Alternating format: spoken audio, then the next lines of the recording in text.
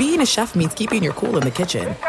And with Resi Priority Notify and Global Dining Access through my Amex Platinum card, right this way. It's nice to try someone else's food for a change. That's the powerful backing of American Express. Terms apply. Learn more at americanexpress.com/withAmex. MTV's official Challenge podcast is back for another season. And so are we. I'm Tori Deal. And I'm Anissa Ferreira. The wait is over, guys. All Stars 4 is finally here. And this season takes it to a whole new level. Old school legends, modern power players, and ex-lovers are all competing in Cape Town, South Africa for the prize of $300,000. And we're going to be right here along with you fans, covering every episode on the podcast. Listen to MTV's official Challenge podcast on the iHeartRadio app, Apple Podcasts, or wherever you get your podcasts. What's up, everybody? This is Stephen A. Smith, host of the Stephen A. Smith Show podcast. Tune in every Monday, Wednesday, and Friday at the very least as I bring you all new episodes that feature the biggest headlines in the world of sports, pop culture, business, and I answer your phone calls and respond to your tweets. You'll hear my unfiltered opinions and straight-shooter interviews with top celebrities and game changers. All of that and more. So listen to the Stephen A. Smith Show podcast on the iHeartRadio app, Apple Podcasts, or wherever you get your podcast. If you love sports and true crime, then there's a new podcast from executive producer Dan Patrick and hosted by me, Jay Harris, that you won't want to miss. Playing Dirty: Sports Scandals. Each week, I'm squeezing the juiciest details from some of the biggest sports scandals ever. I'm talking Marcus Dixon, Olympic gymnastics, Cain Velasquez, salacious Super Bowl-level scandals. Join me on the dark side of sports by listening to Playing Dirty: Sports Scandals on the iHeartRadio app, Apple Podcasts, or wherever you get your podcasts. You are listening to the Dan Patrick Show on Fox Sports Radio. I'm just curious, and I was told by this last night by my Big Ten source, if it basically comes down to Ohio State wins the Big Ten title game, they're going to be playing in the championship, their Final Four. That's what it comes down to. The only way you see something change is if Clemson loses to Notre Dame, because my source said the feeling with the committee is right now, Clemson, if they lost to Notre Dame for a second time, would drop out of the Final Four. By the way, Trevor Lawrence, the Clemson quarterback, will join us on the program tomorrow. If Notre Dame loses, the thought is Notre Dame still stays in. And then it would be Alabama, Clemson, Ohio State, Notre Dame, and Texas A&M would be on the outside looking in. But we'll discuss this a little bit later on. Last night's Ravens-Browns game, the third highest scoring game in Monday Night Football history, behind only the Rams' 54-51 shootout over the Chiefs in 2018, and the Packers' 48-47 win against Washington back in 1983. It had everything. It had twists, turns. If this was a Hollywood movie, we would say, that's not true. That's fiction. But the Ravens beat the Browns in a wild game last night, and John Harbaugh after the game said the game was stranger than fiction. Ravens holding off the Browns in a game that, well, you had just about everything that you wanted. You had marquee players playing well. You had Lamar Jackson, Baker Mayfield going back and forth. Jackson disappears in the fourth quarter, goes to the locker room. We don't know why he's in the locker room, how long he's going to be in the locker room. Gets treated for cramps. Baker Mayfield took advantage, gave the Browns the lead. Jackson comes out of the locker room, 2 minutes to go, long touchdown pass. Browns immediately come back, and then Justin Tucker hit a game-winning field goal. Final seconds, there was also a safety because the line was Baltimore -3. Turned out to be a 5-point margin. This is why we see these big TV ratings for NFL games, because you never know what's going to happen. And last night was certainly proof of that. Here's John Harbaugh, the Ravens head coach, after the game. They played a very good football game, and we played a very good football game. It was it's a game that's going to go down in history. So just proud to be a part of it, and really proud of our players. Here is Baker Mayfield on seeing Lamar Jackson appear from the locker room. He's an unbelievable player, unbelievable guy. I mean, his work ethic is unreal. it was like the scene out of a movie. You know, I hate that for Trace McSorley, praying that he's okay. But as soon as he went down, you could see Lamar trotting back out on the field. It was, geez. I mean, he's a great player. So, you're going to have to just try and contain him. You're never going to be able to stop guys like that. He's just a great player. Oh. The saying goes, you can't stop him. You can only hope to contain him, Baker. I mean, if you're going to do it, then do it right. That's an homage, Dan. Here is Lamar Jackson. He was wondering what you were wondering when he went into the locker room. I get a ball to JK, and my legs just start cramping. And I'm like, bro, I need something now to help me get better real quick, because this a crucial game right here. Both teams are playing their hearts out. And we went to the back. Dr. Tuck, she was helping me out a lot. And, Trace was doing a great job dropping the ball down the field. And then I see him go down, and I'm like, we got to start now. We just got to go out there now. And I start running out there. Kel running with me. It's 4th down. And offensive line blocked their tail off, and our guys just made great catches, and we came out with the victory. Also, he wanted you to know that he didn't pull a Paul Pierce. He didn't have to use the bathroom. I was cramping. I ain't pulling a Paul Pierce. Yeah. I didn't pull a Paul Pierce. Yeah. I was cramping. Yeah, because we don't know sometimes when athletes disappear and you go, oh, like it happens. Golfers do this all the time. You'll see them hit a tee shot and then you'll see them run and you'll go, where are they running to? And you go, they're going to a porta potty. Twitter had a field day on the final quarter last night, and Lamar Jackson just wants everybody to know that he didn't have to use the bathroom. He was going in there because he was getting an IV. I think somebody noticed a Band-Aid on his arm as if, he had some kind of IV there.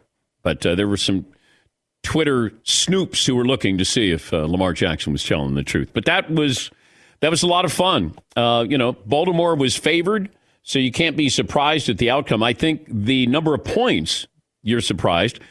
If my takeaway with the Cleveland Browns is, you better get a defense here, because that's a team that can't throw the football very well, and you allowed them to score 47 points.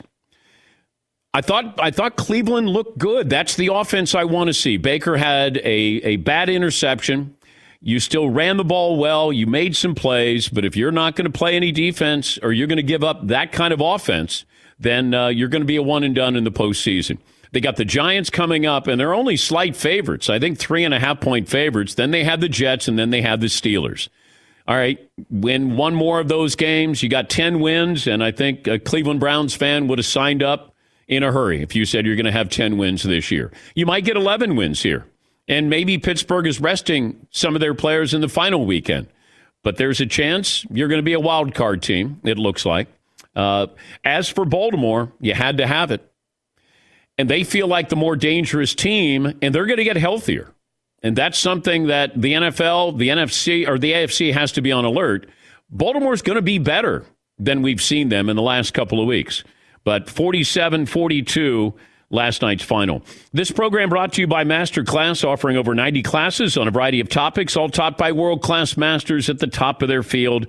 This holiday, when you buy an annual membership, get another annual membership for free. Go to masterclass.com/Patrick, masterclass.com/Patrick. We say good morning to our TV partner, Peacock. By the way, did you see where Peacock got all of the episodes of The Office? How many episodes of The Office do you think they shot? I don't know how many years they did it. Yeah, Paulie? I think there was 9 total seasons. There may have been 10, but I'm pretty sure there's 9 total seasons. 201 episodes of The Office, all coming to Peacock. You can watch our show there for free all 3 hours. Download the app. Say good morning to our great radio partners here, numbering 375 cities around America. New Fritzy Christmas T-shirts, 30% off the calendars. 4 more days for guaranteed Christmas delivery. And you can shop at danpatrick.com and place your orders there. McLovin, you got a poll question for me today. Okay, so Paul put forth this question, and I think he was trying to be snarky. Okay. But I think it's a great question. I think there's an obvious answer. If you could have one of these players, who would it be? Ezekiel Elliott or Justin Tucker? What's the price tag? Let's assume they're the same price. I know for the hypothetical, a good NFL running back Yeah, but I'm paying a whole lot time. more for Justin Tucker than I should if I'm paying him what I am paying Zeke Elliott. I guess, kind of split the difference. Let's say they're both, medium expensive, but just for the player, who would you want on your offense to add to your team? Well, Justin Tucker. There's nobody like him in the NFL. That's pretty fascinating, though, compared to a guy who was considered top 3 running back in the league a year and a half ago. Yeah, but that's a long time ago. I don't think Zeke is going to get better.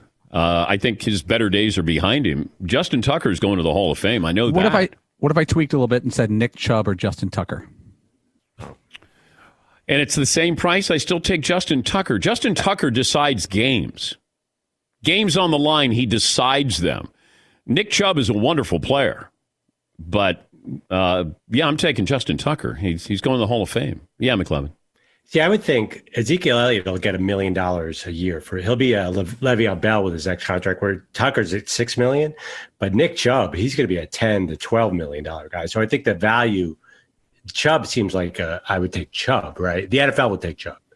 I would take Justin Tucker because he wins games. Games on the line. There's nobody else. He's Mariano Rivera. When you go, okay, game's on the line, and they got Justin Tucker, they usually win.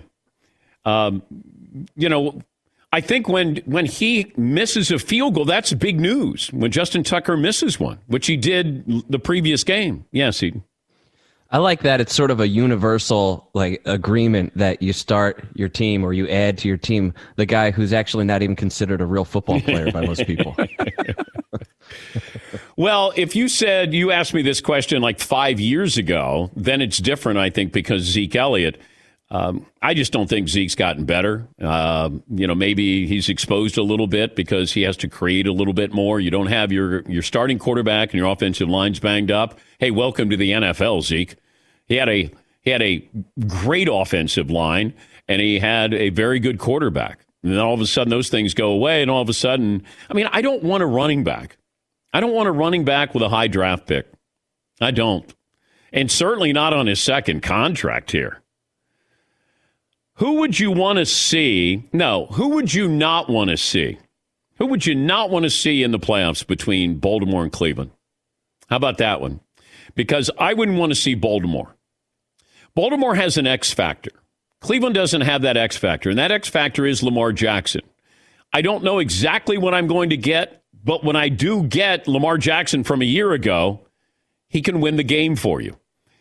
Baker Mayfield, to me, last night, I was really curious. Would he get into that shootout mode? Anything you can do, I can do better. I was worried about that. He wanted to be competitive, and, hey, I can go toe-to-toe with Lamar Jackson. I didn't want him to get over his skis. I want to run the football. I got 2 great running backs. Maybe that defense, that secondary is not good at all. But the front four has got to put pressure. And, if they're able to do that, that's one thing. But Lamar Jackson's not a drop-back passer where you put pressure on him. In fact, put pressure on him, and he's going to make you pay. Baltimore is getting healthier, and they would make me nervous. We'll talk to Mary Kay Cabot, who covers the Cleveland Browns, Cleveland Plain Dealer. She'll join us coming up in about 10 minutes from now. McLevin, what other poll questions do you have? Another Paul wants us to ask if you believe Lamar Jackson. Was it cramps or was it bathroom related? I don't care. Oh, come on. I'm throwing the BS flag. No pun intended. When he ran to the locker room to get treatment on cramped up legs. It felt like, if you're cramped up legs, you couldn't run to the locker room. Yeah, I think Lamar Jackson should lean into this and get sponsors and Imodium and Pedialyte and all that stuff. I don't think that's what you want to be known for. Too late. So.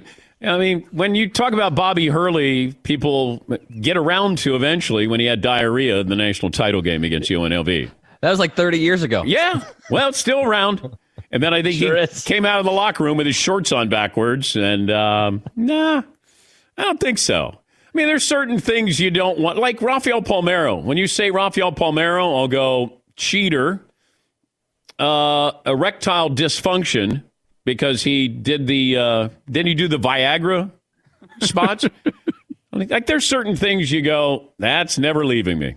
It's just not. Yes, Paul. I disagree. Everyone's talking about it. We're all discussing it. Don't blame it on cramps. Just say, hey, I had some issues. I just had COVID a couple of weeks ago. I got stomach issues now. change your nickname to Beast Commode, change your number to 2, go for it. What else do you have, McLovin? All right, Final Four tonight. They'll announce the new rankings. You kind of mentioned it earlier, but is tonight's Final Four the final Final Four? If you had to bet a week's pay, is there going to be any change off tonight? Well, if Notre Dame beats Clemson, then you're probably going to have change. Now, depending on how close it is, but Clemson's a 10.5-point favorite. It feels like if Notre Dame loses to Clemson, they're going to still stay in. Ohio State beats Northwestern in the Big Ten title game, they stay in. Alabama beats Florida, they're staying in. Yeah, probably so. I know A&M, and you got 8 wins, and it's in the SEC. It still comes down to the sight test of and tradition. Like, why is USC not in the same category with Ohio State? USC is 5-0. If USC beats Oregon, they're 15th in the country. Like, if you want to go, hey, USC. Now, USC's not great, but they may have the best quarterback in the nation next year playing this year as far as the number 1 draft pick in Keaton Slovis. But I don't know. Ohio State, yeah, what have you done? Well, you're Ohio State. The problem is USC hasn't been good the last, decade. And therefore, there's no momentum going into this. But I could make the same argument. I could go, well, USC's 5-0. If they win, they're 6-0. Yeah, McLovin. But what would an Ohio State USC line be? It'd be 20 points. No, but it's how we view this. Like, we just say, this is about, it's the same schools every year. It is. I promise you, and I had a source tell me this last night, because he heard me say yesterday, if Johnny Manziel was the starting quarterback for A&M and it's his Heisman year, A&M would somehow make it into the Final Four, in his opinion, because it would be great TV. That's what this is about. As much as we want to go, this is, based off of your resume, and it's not. It's not. And that's the unfortunate part of this. Is they give you the perception. They give you at least, the possibility of these teams that could make it in there. Hey, Cincinnati. I mean, good God, Iowa State, come on. They had 2 losses in the Big 12. Oh, they played well as of late. Okay, great. Coastal Carolina showed me more than any of these schools. They weren't afraid to play anybody. Like, hey, what do you want us to do? Where do you want us to play? We will play. And they go undefeated. Yeah, it's a nice little story. It's a nice little story. It doesn't matter. They want Ohio State. They want Clemson. They want Notre Dame. They want Alabama because they want you to watch. Yeah, Paul. But what really stinks, and you've been saying this for 3 months, they could have all those teams play twice with an 8-team playoff. I know that Clemson versus Coastal Carolina may not end up being pretty, but we'd all tune in for the first half. And you get another playoff game. Instead, there's nothing happening. There's 0. There's no games. So you get Trevor Lawrence twice. You get Ian Book twice. You get Nick Saban twice. And I would, even if you said, well, Coastal Carolina, got blown out.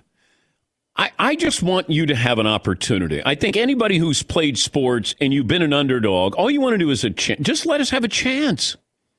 Because movies are based on the underdog.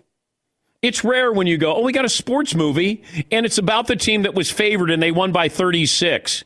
The end. It doesn't happen. It's the underdog. That's what we root for. That's what we want. We want to see the possibility. And we don't give college football teams the possibility. It is a closed fraternity, and there's only about 6, maybe 7 members in that fraternity. And the hazing takes place with the other schools that think they're going to get in, and they don't. You have Hell Night, and you're there, and you think you're going to get in. By the way, we had that in the fraternity that I was in. On Hell Night, you go through everything. Everything. They rough you up, they haze you pretty good. And then at the very end, one of the brothers says, one of you didn't get in. So we gone through, I got egg all over me. I've been eating pledge apples, which are onions. You know, you had to eat one and then pass it down and then pass it down. They break an egg and put it in one guy's mouth, and he'd have to pass it to the next guy and the next guy and the next. Yeah, the pledges. And so we went through all of this stuff. Hours of hazing. And then they say, well, one of you didn't make it. So we got together and then we said, we don't want to be in the fraternity. And we all started to walk away. And they're like, no, we're just joking. And we're like, no, we don't want to be in there. Like, no, we're joking there. I'm like, okay. And then we came back and we got to drink beer and we became brothers. Yeah. See, we don't have that with Coastal Carolina. You know, they go through all the hazing, but they don't get in. Cincinnati. Yes, Todd. But think about how much more exciting the weekly rankings would be. What a tune-in factor would be, knowing that it matters if you're 6 or you're 8 or you're 10, if they opened it up to more teams, when it's a foregone conclusion that, it's 4, and then who cares after that? What kind of shirt you got on today? I'm wearing this is a Bass Pro Shops flannel going on. Okay. I have the top button. Yeah, I know. I'm surprised no one said anything yet. No, that's why I brought it up. Oh, is that why? Well, the collar gets a little... What's about to happen. The collar gets a little weird when I pop the top button. I like the way the collar lies, even if it's not the cool thing to have the top button. So I just went with that. Okay. That's my look now. Are you in a gang or something? Not currently. I've been offered some opportunities, but it's not my thing. The tough streets of Central Connecticut. Thanks for listening to the Dan Patrick Show podcast. Be sure to catch us live every weekday morning, 9 to noon Eastern or 6 to 9 Pacific on Fox Sports Radio. Find your local station for the Dan Patrick Show at foxsportsradio.com or stream us live every day on the iHeartRadio app by searching FSR. Or stream us live on the Peacock app. If you love sports and true crime, then there's a new podcast from executive producer Dan Patrick and hosted by me, Jay Harris, that you won't want to miss. Playing Dirty: Sports Scandals. Each week, I'm squeezing the juiciest details from some of the biggest sports scandals ever. I'm talking Marcus Dixon, Olympic gymnastics, Cain Velasquez, salacious Super Bowl-level scandals. Join me on the dark side of sports by listening to Playing Dirty: Sports Scandals on the iHeartRadio app, Apple Podcasts, or wherever you get your podcasts. What's up, everybody? This is Stephen A. Smith. When I'm not at my day job, First Take, you can find me in my studio hosting the Stephen A. Smith Show podcast. Tune in every Monday, Wednesday, and Friday, at the very least, as I bring you all new episodes that feature the biggest headlines in the world of sports, pop culture, business, and politics. You'll hear my unfiltered opinions on those nauseating Cowboy fans, the chaos in Washington, D.C., and trending topics on social media, as well as my straight shooter interviews with top celebrities and game changers. And I occasionally give out love advice. Yes, it's true. If you want to know my true feelings about something, I'll give it to you straight. So listen to the Stephen A. Smith Show podcast on the iHeartRadio app, Apple Podcasts, or wherever you get your podcast. I'm Hannah Storm, and my podcast, NBA DNA with Hannah Storm, digs deep into the history of professional basketball, along with my own, as one of the first female sportscasters. Now let's get you up to speed on what else happened around the NBA today. We talked to all sorts of people I interacted with, from Dr. J to Charles Barkley, and recap iconic moments. Yes, he's got it. Here he comes. Way rock the baby to sleep and slam dunk. As well as some of the wild stories behind the scenes. We were like, what? What are we in for? The scoreboard crashes before we even tip a game off. Today, the NBA is a global sports and entertainment giant. Players are multimillionaires and cultural icons. Iguodala to Curry, back to Iguodala, up for the layup. Oh, blocked by James. LeBron James. And these stories are about how we got here, both on and off the court.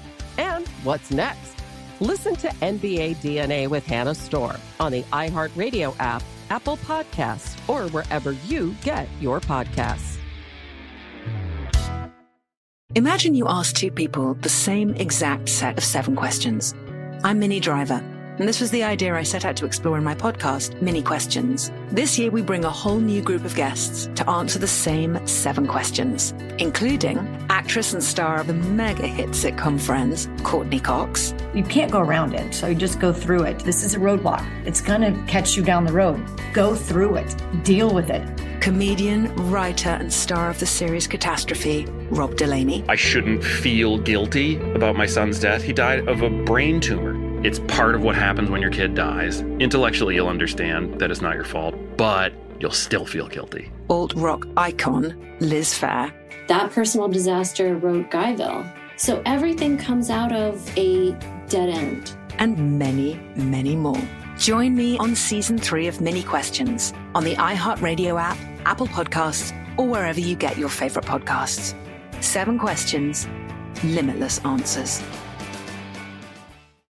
We make way for Mary Kay Cabot, probably short on sleep, but long on opinions. Browns beat writer for Cleveland.com and the Cleveland Blaine Dealer. Mary Kay, thanks for joining us on short notice. Was last night a good performance by the Cleveland Browns? Wow. You know what? I actually did fall asleep for a few hours. And when I woke up, I thought, did they win that game or lose that game? I mean, it was almost a loss that felt like a victory. They played their hearts out. They fought so incredibly hard. I mean, it was a shame that somebody actually did have to lose that game because, I mean, they all left it out there on the field. Imagine the morale or the feeling that if Cleveland had won that game last night. Because Baltimore was favored, but if... Like, we've been around long enough to know Cleveland loses those kind of games, but they stayed in that game last night. They came back in that game a couple of times last night. So the takeaway from that is what, and what's the big concern as you move forward towards the end of the regular season? Well, I think the takeaway is they really showed that they can hang with a team like this once they get into the playoffs. I mean, this is what it's going to be. You're going to face a team like the Ravens again. I mean, look at the Buffalo Bills, obviously. Look at Kansas City, some of the other teams that you're going to have to face just to get to where you want to go. So I think the takeaway was, you know, they grew up a little bit. They had to put on their big boy pants and make it to the end of that game. And they almost pulled it off. And so I think that's a really good sign for them. The concern, obviously, is the run defense. I mean, you just can't have somebody run all over you like that. And I'm happy to report that I wasn't around for the game in 1922 the last time.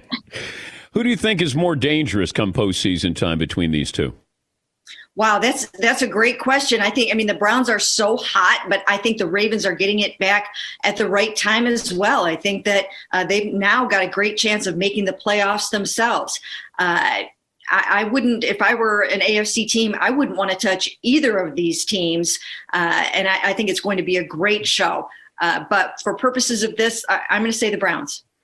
Do the Browns miss Odell Beckham? You know, I think you always miss an Odell Beckham Jr. I don't care what anybody says. Baker and Odell in the beginning of the season, I think, was more a function of Baker trying to figure out Kevin Stefanski's offense, getting comfortable in it. I think Odell would be lighting it up with Baker right now. So, yes, I think so. I like what I saw from Baker Mayfield. You know, he had the interception. That's a bad interception, but it feels like he's letting the game kind of come to him, and he's not trying to force it. He knows he's got 2,000-yard rushers back there. Pick your spots, play action, and I thought he did a pretty good job last night. I don't know if this is the new and improved Baker, but like, have you seen, is there a maturation process going on here? Yes, absolutely. I have seen it in this offense, and I think that's what the key is. I mean, in the first game, when they faced the Ravens, they were not ready. This was not the offense that they were. They could never have done something like what they did last night. They couldn't have done it. Now they feel like they can beat anybody, and I kind of think they can.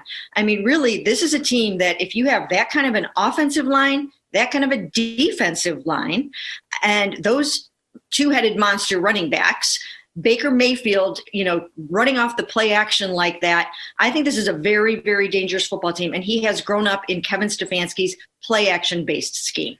What are the expectations of this team this year? You know what? I think they're growing right now. I think now they can see, and other people can see, the country got to see it last night, that they pretty much can hang with anybody or even beat anybody. There are very few teams that I'm not sure that they can beat. Now, Kansas City, if I had to make a pick for them to beat Kansas City right now, I would pick Kansas City. But there aren't many other teams that I would pick the Browns to lose to in the playoffs right now. Yeah, because I was wondering about that. When you have a running game and a good defensive line, you can put pressure on the quarterback here. That travels. Like, if you're able to do that, I don't have to blitz against Patrick Mahomes, and I can run the football, control the clock, and keep him off the field. I know it sounds preposterous to say, but, Cleveland can almost take the blueprint that the Titans had last year. Hey, just control the clock. Your defense isn't exposed. Make him, every time he goes out there, he has to score. I don't know if it's possible, but those are the kind of teams that make me nervous come playoff time because they can, make you have to adjust to them instead of the other way around. Yes, absolutely. You're absolutely right about that. The Browns can run the ball on anyone, and the Chiefs have. I think last time I looked, it was the 23rd ranked run defense. So the Browns would be able to play a little bit of that keep away, I would think. And then the other thing for them defensively is that they did not have Denzel Ward last night, their best cornerback. They did not have Ronnie Harrison last night, their best safety. Now, they hope to get both of those guys back fairly soon. Ronnie for the playoffs, Denzel maybe even this coming week. So the future does look pretty bright. Is Baker doing any more commercials? I don't know if he's making more commercials right now. I think they did most of those before the season, but I will tell you what, he is funny. I think that he rivals Peyton Manning in terms of just his comedic timing. He's a really, really funny individual, and I really enjoy those commercials. I think they're hilarious. But he seems serious, though, at every press conference. I don't see any personality there. I mean, we see it in the commercials, but he seems pretty serious. You know what? That is by design. He completely has toned himself down in those press conferences, except for when he uses his pop culture reference that the other quarterbacks in the room are putting him up to. So when he does that, then he shows a little bit of something. But other than that, you're right. He has been stone-faced in those press conferences. We can barely get anything out of him this year. But I think that was part of the maturation process for him. Hopefully, he'll add back some personality one of these days soon. Wait, you're saying the other quarterbacks on the roster, they give him like lines to insert into press conferences?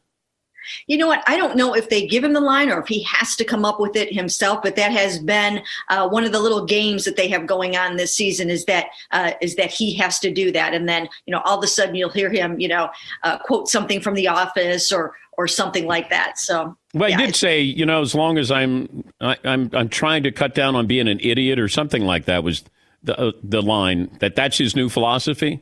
Yes, that's what that is all about, and that was revealed in a pregame interview that he did. So, but you're right; it would be nice if we could get a little bit of just some of that sort of fun Baker out of him, and hopefully he'll loosen up. But I think that was a Kevin Stefanski thing too. I think he was like, you know what? Let's just kind of shut up a little bit off the field and just put the blinders on and get focused here.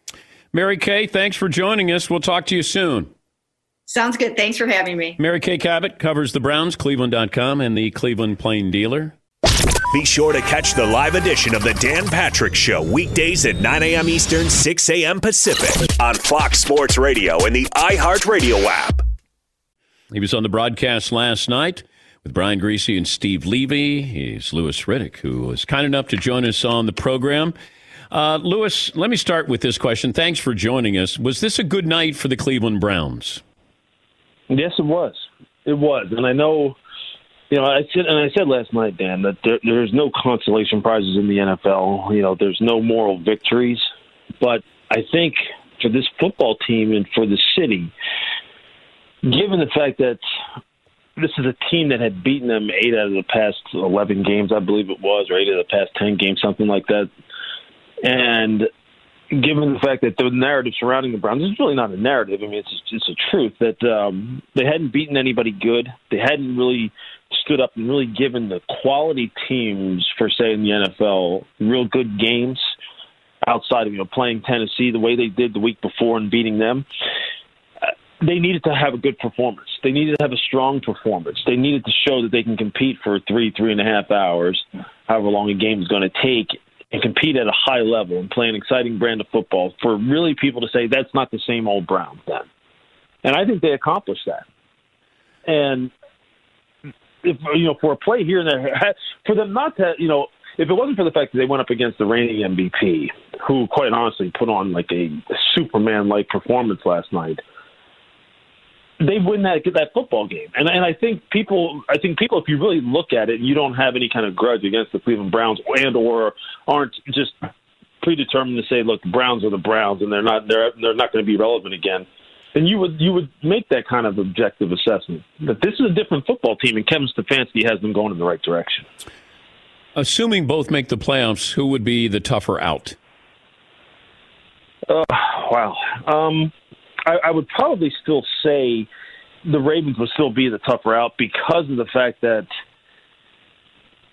Lamar is just so different. He's such a difference maker, and when his, if he's not able to really get it going through the air, whether it be because he's not on or because the wide receiver core is letting him down in many respects, like they did last night for the better part of the game, until Mark Andrews and Marquise Brown make some good big plays late.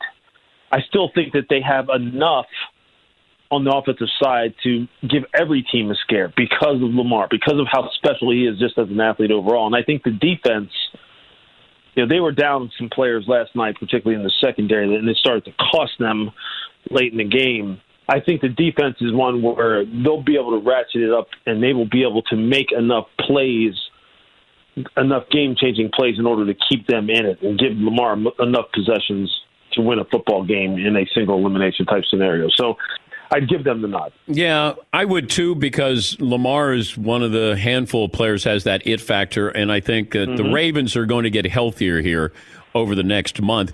But if I'm Cleveland's defense, what did they want Lamar to do last night? What were they trying to get him to do? Because I still don't know. Yeah, that's a great point. It's a great point. What happened was, with him, they let him get every time they played man-to-man coverage against their wide receivers, and they didn't have good vision on Lamar. That's when they got themselves in trouble. When they played zone coverage, played with good vision on him, kept him contained, so to speak, in the pocket, and were able to rally to him because they had 11 eyes on him because people were able to play with good vision, they were relatively successful.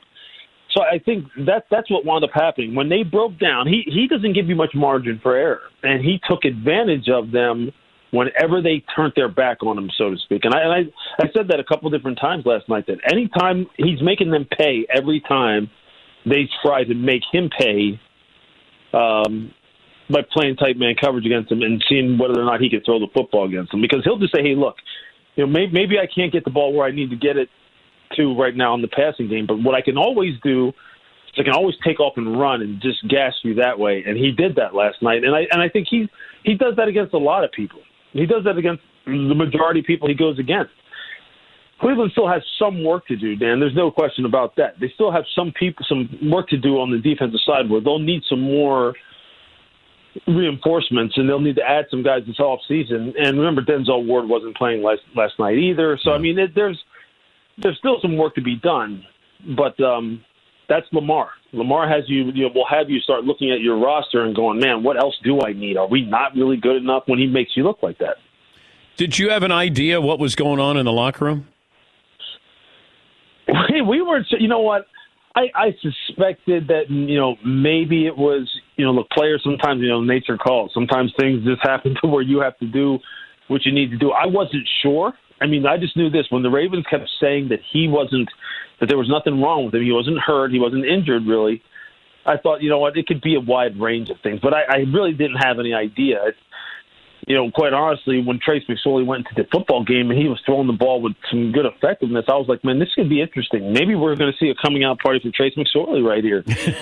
and then next thing you know, he slips and, his knee gets caught up, and I'm going, what the heck is going on? And then you see Lamar come running back out, and I'm going, this is just nuts. This is high drama right here. It was actually pretty cool how it all happened. I just hope Trace McSorley is okay. I haven't heard exactly what, the extent of his injury, but I mean, Lamar told us what he told us as far as what happened in the locker room. Nevertheless, I mean, the way he won that game for him, before, he didn't win it, but the way he set it up for him, what a heck of a story it was. Okay, how does that work? When you played, yeah, and you have to go to the bathroom. Yeah. So how's that work? There's. I'm sure you've heard stories, man, about. I guess it depends what kind of going to the bathroom you're talking about. All right. If you just have to go number one, so to speak. Some guys. And look, man, I play with guys who just would go in their pants. Mark Schlereth used to talk about all the time about guys who would just go in their pants, right there on the sideline. There was no porta potty or anything like that on the sideline. So, guys who just would take matters in their own hands, so to speak. When it comes to something else, for me, that never happened. That's the weird thing in all my years of football, from Pop Warner all the way to the pros. I don't think in a game that ever happened to me. I don't remember there being a situation where it became an issue for someone else. It was usually something that people took care of at halftime or whatever. But I remember Rodney Harrison saying, never happened to me. Rodney Harrison said that you just sit on the bench, put a towel underneath you, and I have never seen somebody do that. I'm telling you, I've never seen that. But that would be wild. I would have known if that would have happened. Believe me, man, I would have known. But it just never came up. He's Louis Riddick, ESPN Monday Night Football analyst, former pro scout, director of pro personnel, and former NFL defensive back. Do you hold any grudges with anybody that you played against? Was there somebody that hit you, said something like it'll never go away?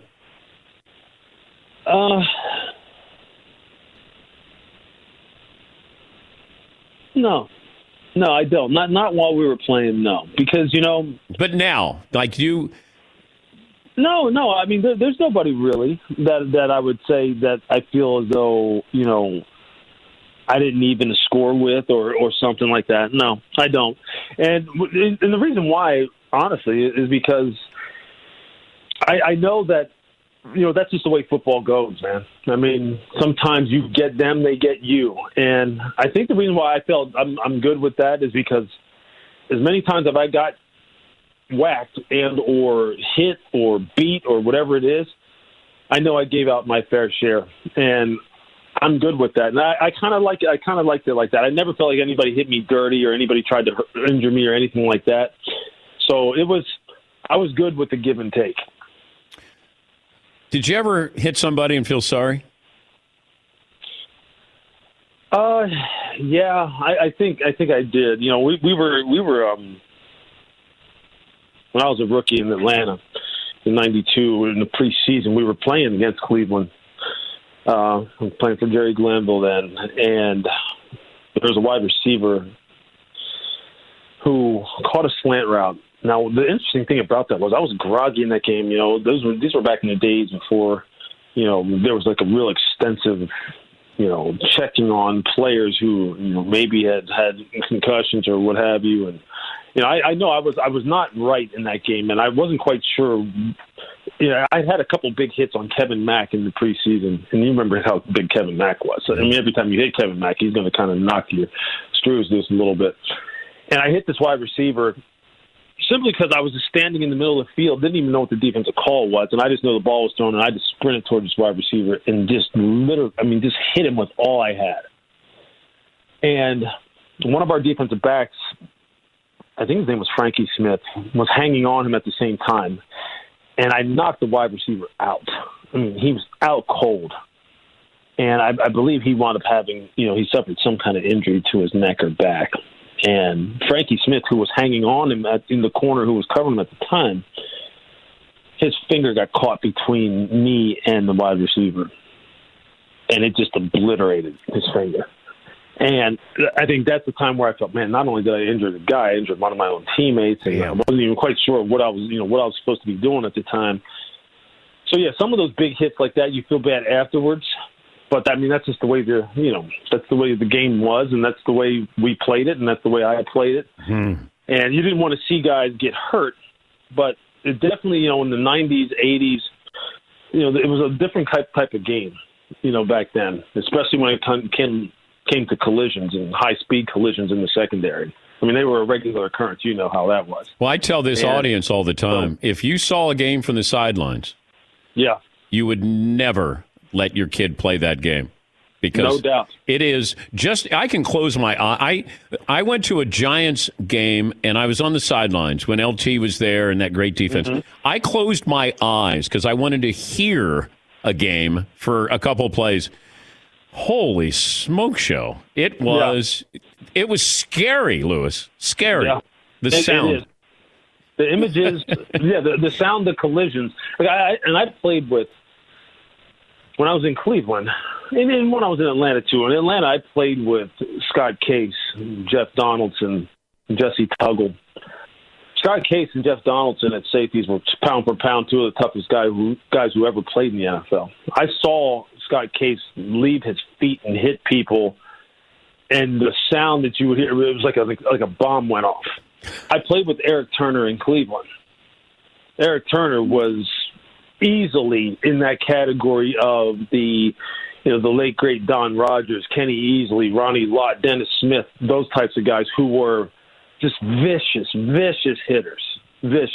And when I played for the Raiders at the last year of my career, when I went out there, every time I was trying to hit people like George Atkinson hit people, love him or not. I mean, Jack Tatum was probably the biggest hitter of all time. And you're right. When you're doing it, it's not that you don't really know just how vicious it sounds. But when you see your teammates do it, or if you're on the sideline, you see another defender do it, you realize this is not for the timid, man. Ooh. It's not for the timid at all. I'll leave you with this. The number of teams that you honestly think can go to the Super Bowl in the AFC and the NFC. Let's start with the AFC, that you truly believe they could represent their conference in the Super Bowl. Yeah, well, Kansas City can, and they probably will. Buffalo right now, Buffalo's on a mission, and I think they're going to give Kansas City all they want in a rematch type scenario. And we know Kansas City ran over them pretty hard earlier in the season. I think those two in the AFC are probably the ones who you legitimately say, in all different types of environment scenarios, those two teams can travel and they can play. They can play you however. I think the Colts are sneaky because Chris Ballard is starting to give them that kind of, he's kind of building them in that kind of image. Are you sold on Phillip Rivers? No, and I think in the end, when you assess them, I'm sold on Phillip Rivers as a quality quarterback. He's done great things in his career. I just don't know if he has enough gas in the tank to deal with a team like Buffalo and Josh Allen, like Kansas City and Patrick Mahomes. Those guys are special. Those guys can make the difference. Phillip can't be the difference anymore. Yeah, and I think that's the difference. All right, NFC. How many teams legitimately can go to the Super Bowl? Yeah, in a one-off type of scenario, I think you probably have to count out the teams in the NFC East, only because I just don't know if they're ready yet. Although teams like Washington and even the Giants, they're showing a lot of grit here late in the season. I just don't know if they're ready to contend with the Packers, because Aaron is just that special, and him and Matt LaFleur have it going on. So that's one of them. The Saints are going to be there despite the egg they basically laid against Philadelphia last week. They're going to be there because they can do it all offensively and defensively, especially when Drew's healthy. Tampa, I'm not so sure, man, anymore about Tampa. I just don't know. Bruce says that they can do whatever the hell they want, quote unquote, as far as their identity offensively. I'm just not so sure. But they got to win three games on the road, though, Lewis. They're not going to have home field advantage. Exactly. But, a lot of people in the NFL believe home field advantage doesn't mean anything. Mm-hmm. And I guess it depends where they have to go, especially in this pandemic year. I guess it depends where they have to go. If they have to go somewhere cold weather, then maybe that's the equalizer. But I don't think home field's the same as it is. I really don't. But we'll see with them. Seattle? And then Seattle, if their defense can continue to come on, yeah. And the Rams, too, though. The Rams, to me... That's right. There's a lot more in the NFC. They're solid. That's right. The Rams are a down-and-dirty type team. Great defense. Brandon Staley is a great young coach, up-and-coming coach, be a head coach very soon. And on the offensive side, when Sean is in that rhythm and Jared Goff is in that rhythm with him, They will run the ball down your throat with those backs that they have, and then they'll gas you with that play-action passing game. They are sneaky. Oh, actually, they're not sneaky anymore. People know that Sean McVay's a good coach, and they know that they have a solid football team. So, yeah, there's a lot more possibilities in the NFC. It'll be the Steelers at the Bengals next Monday night. Lewis, thanks for joining us. We appreciate your time. Absolutely, Dan. Always love coming on. Thank you. That's Louis Riddick, a former defensive back. Thanks for listening to the Dan Patrick Show podcast. Be sure to catch us live every weekday morning, 9 until noon Eastern, 6 to 9 Pacific on Fox Sports Radio. And you can find us on the iHeartRadio app at FSR or stream us live on the Peacock app. If you love sports and true crime, then there's a new podcast from executive producer Dan Patrick and hosted by me, Jay Harris, that you won't want to miss. Playing Dirty: Sports Scandals. Each week, I'm squeezing the juiciest details from some of the biggest sports scandals ever. I'm talking Marcus Dixon, Olympic gymnastics, Cain Velasquez, salacious Super Bowl-level scandals. Join me on the dark side of sports by listening to Playing Dirty: Sports Scandals on the iHeartRadio app, Apple Podcasts, or wherever you get your podcasts. What's up, everybody? This is Stephen A. Smith.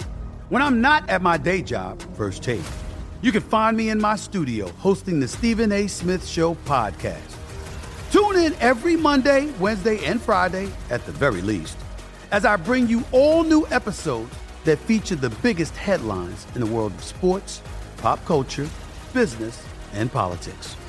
You'll hear my unfiltered opinions on those nauseating Cowboy fans, the chaos in Washington, D.C., and trending topics on social media, as well as my straight shooter interviews with top celebrities and game changers.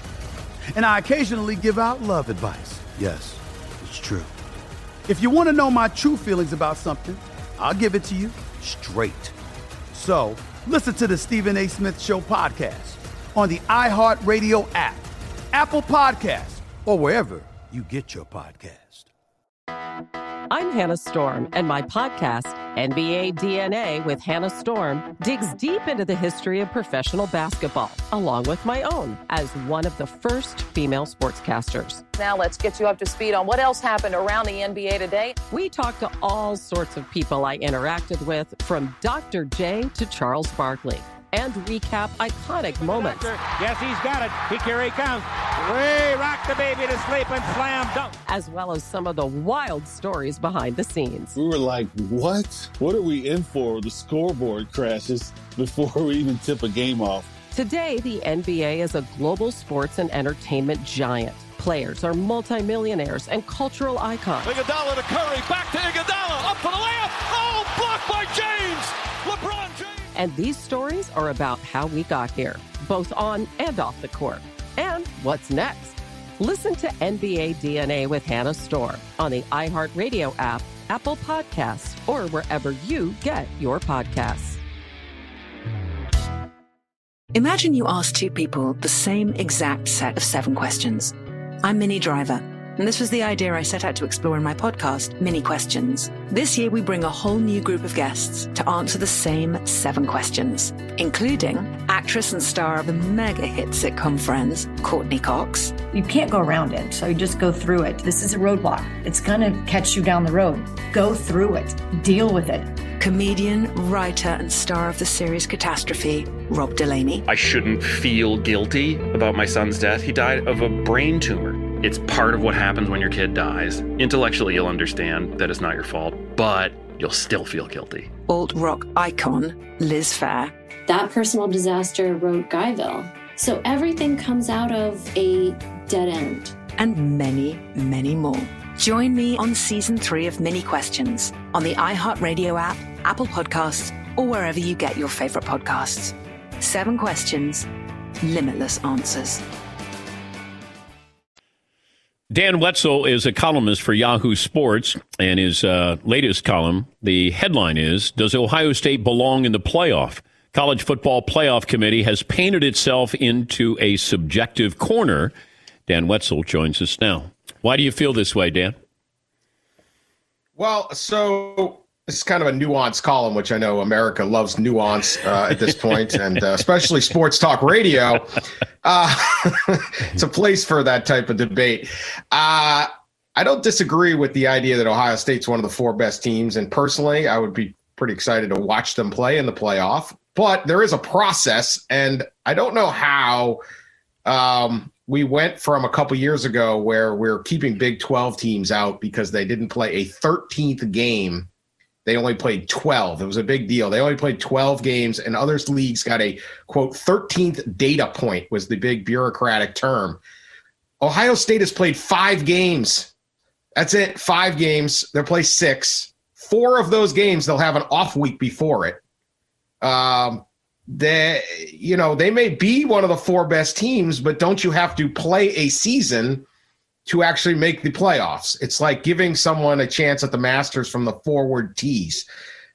You still got to kind of, you finish the round, but what exactly happened? So it's an interesting debate because it goes completely against what they used to do. Now we know this has basically always been a subjective thing, and they just reverse engineer a reason on why they like this team or that one. But I don't know what they're going to come up with on Ohio State other than, hey, we just like Ohio State because, when you're playing 6 games and other teams are playing 12, 11, 10, and may have 9, 10 wins, you got to play. I mean, we shouldn't reward it where the easiest way to make the playoff is not to play. I mean, it's a good way to avoid losses, but at some point you have to play the season.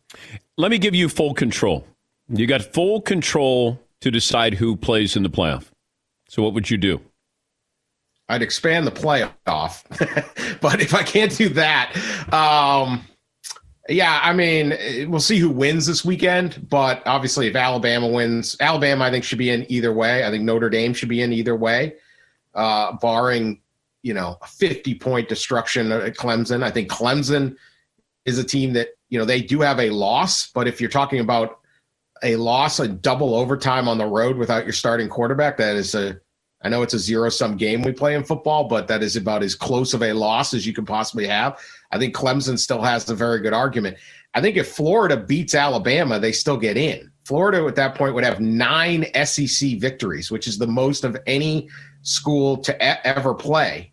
Because normally you only play 8 regular season games in one conference game. They would have 9. I don't think Florida is necessarily out of this if they beat Alabama. I would take a team like that because I kind of just even if I do love what Ohio State represents and how good they could be, I'm kind of more of a process guy. It's just the way I think about it, and I look at it and say, geez, I don't know how I can take a team with 9 wins or a team with 6 wins over a team with 9 or something like that.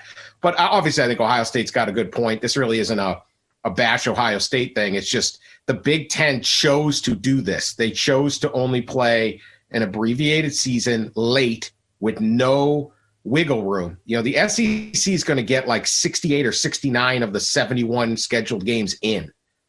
You could do this if you spread out your season.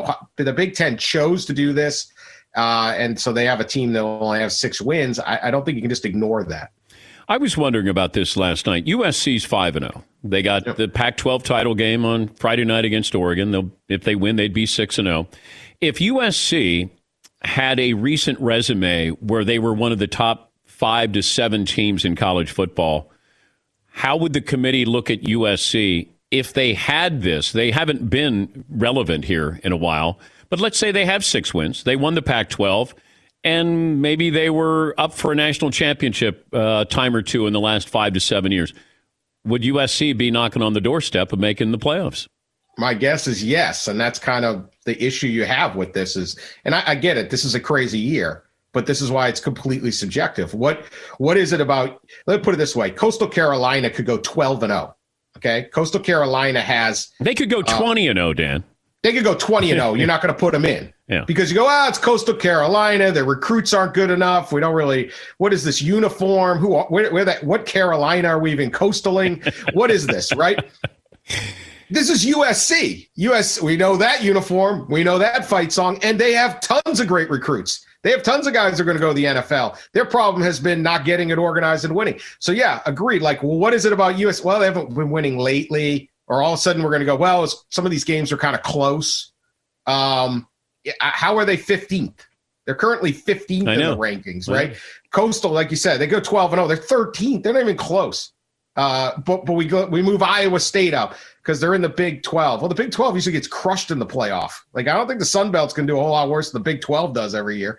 It's all like, it's not even consistent rank to rank. And so, at the end of the day, especially in a season like this, we end up with like Alabama playing Notre Dame and Clemson playing Ohio State on New Year's Day. Like, set off the fireworks. Fantastic. This is going to be awesome, right? Yeah.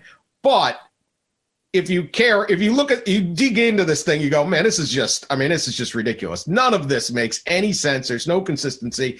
And they're just sitting there going, hey, we want these 4 teams, and we're going to find a way to get these 4 teams. If they told me that up front, Dan, I would be fine with it. It's just they give you the impression that dare to dream, but I likened it to you go through the hazing part of trying to get into a fraternity, and then they don't let you into the fraternity.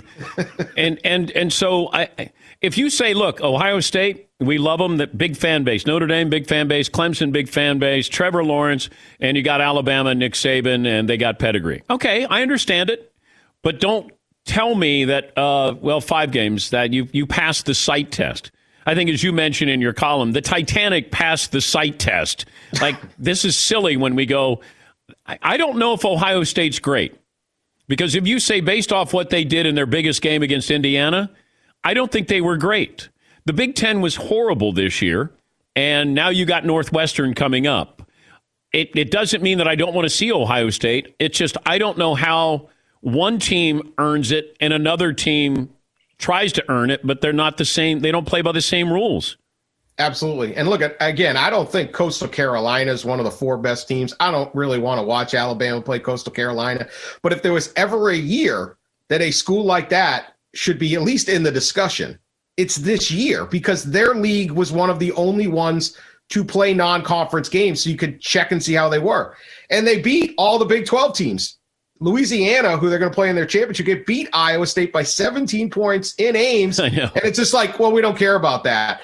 Coastal Carolina beat BYU. These are the best games. And so if you, at the end of the day, said, look, we have a process, and hey, COVID, Coastal Carolina snuck in on a loophole, at least you go, well, that's the process. Instead, we're just like, there is no process, and we may get a better playoff for it, but yeah, stop with the 2 days of meetings, 16 hours, and we have analytics and proprietary data that you don't know about. That's what we're seeing. What data? Like, you just want Ohio State in there. That's fine. Just say it. I want Ohio State in there. This feels like the usual suspects with Kaiser Sose. Yeah. Like this committee is Kaiser Sose. I don't know who they are and what they do, but there's some stuff that gets done there, and we'll never know what goes on behind those closed doors there. But if I said you could do 18 playoff, 16 playoff, 12, 16. I would do 8. I would have 5 automatic bids for the major 5 conferences, which I think would create way more excitement around the country and help spread the wealth out a little bit. Right now, for the last 5 years, no one's cared about the Pac-12 race. You would actually care in a given year if they're going to get in. And what we need to do is create more excitement for more schools so the recruits spread out a little bit. Because what we have right now is basically about 4 to 5 schools that can win a national championship every year. It's Alabama, it's Ohio State, it's LSU, it's Georgia, it's Clemson, and that's pretty much it, actually. Maybe Notre Dame can do it. But and if you look at the recruiting signing day is Wednesday, guess who your top 5 are? There you go. So why not, right? If you're a kid, you're going, I want to play for the title. These are the only schools to get in. So you want to spread it out. I'd have 5 automatic bids, and then I have 3 at large. You might create something where the group of 6, the lower schools, if you reach a certain benchmark, you can get in and bring kind of a Cinderella story in. Maybe you got to be undefeated, or you got to rank certain height. But I think it would create a lot more excitement. You're just adding a game. If you look at all the stuff they used to say, well, we can't do it because we can't play games in December because of finals. Like Rutgers and Nebraska are playing on Friday afternoon. Okay, that's out the window. The sanctity of the Rose Bowl. There ain't going to be a Rose Bowl this year. There's a good chance there's no Rose Bowl. They're just going to move the game. You can totally do it. You'll make more money, which you all need, and you can set this up. I just think it'd be a much more exciting, and it'd be better for the regular season and the overall health of college football. Because the one thing, it's a wonderful sport. I love it. but it is the same suspects every single year because unlike the NFL, the worst team doesn't get the best draft pick. The worst team gets the worst draft pick. The best team gets the best draft pick, so it never ends. Jim Harbaugh seems to be safe at Michigan, right? Feels like time Jim Harbaugh seems if he wants to return, he will be able to return. You know, the thinking at Michigan all along from Ward Manuel is that, you know, one bad year is one bad year. Brian Kelly had a 4-win season a couple years ago, and they're going to should make their second playoff appearance in 3. Mark D'Antonio's had bad years at Michigan State comeback. It happens, right, with a great coach. Now, I don't know that Jim Harbaugh has done what Brian Kelly has done at Notre Dame, but he certainly has earned that trust within the Michigan family. You got to remember, his dad was a longtime coach. He's an Ann Arbor guy. He played there for Bo. He, you know, has done a good job. He hasn't beaten Ohio State, but it's really hard to beat Ohio State. But he's done a good job there. You're not having like a bunch of arrests or problems with their thing or anything like that. They have a good recruiting class. So there is a patience at Michigan. And what's kind of funny is in the world of college football, that patience is viewed as insanity. Like, what do you mean you're patient? And they're like, look, we still got like an alum who's a Super Bowl winning coach who won 9 games last year. Yeah, it's not that bad. We'll give him one more season. It was COVID, all that. People are like, you're absolutely crazy. You're nuts. And so that's where we're at. That's part of the fun of college football too. But yeah, he'll be back. But next year, you know, he has to.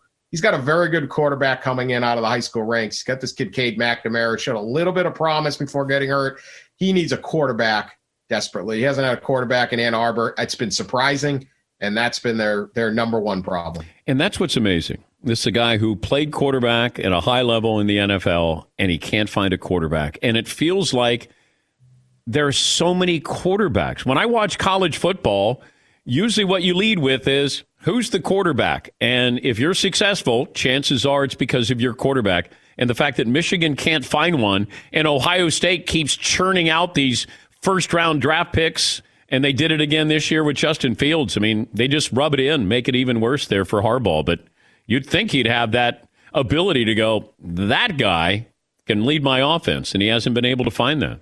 Ohio State was so stacked with quarterbacks, they kicked Joe Burrow to the curb. I mean, and this is what Michigan used to be. Tom Brady sat on the bench because you couldn't get on the field. I mean, Michigan is a quarterback school. Harbaugh didn't just play 14 seasons in the NFL, and not as a super talented quarterback. He gutted his way through those 14 seasons. He also coached Andrew Luck in college, coached Alex Smith in that pros. He went to a Super Bowl with Colin Kaepernick in an inventive offense, right? So it's not like, well, he was Peyton Manning's coach. It's like, well, Peyton Manning's kind of his own coach, right? No, he developed guys and maxed guys out.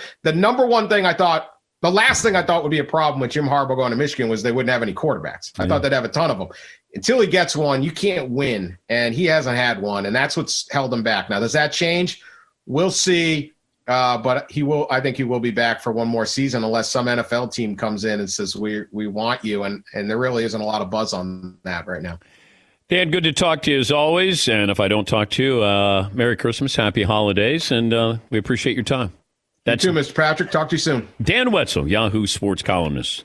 Fox Sports Radio has the best sports talk lineup in the nation. Catch all of our shows at foxsportsradio.com. And within the iHeartRadio app, search FSR to listen live.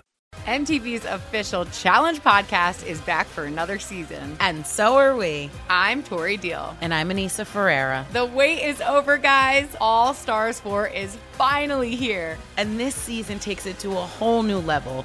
Old school legends, modern power players, and ex-lovers are all competing in Cape Town, South Africa for the prize of $300,000. And we're going to be right here along with you fans, covering every episode on the podcast. Listen to MTV's official Challenge podcast on the iHeartRadio app, Apple Podcasts, or wherever you get your podcasts.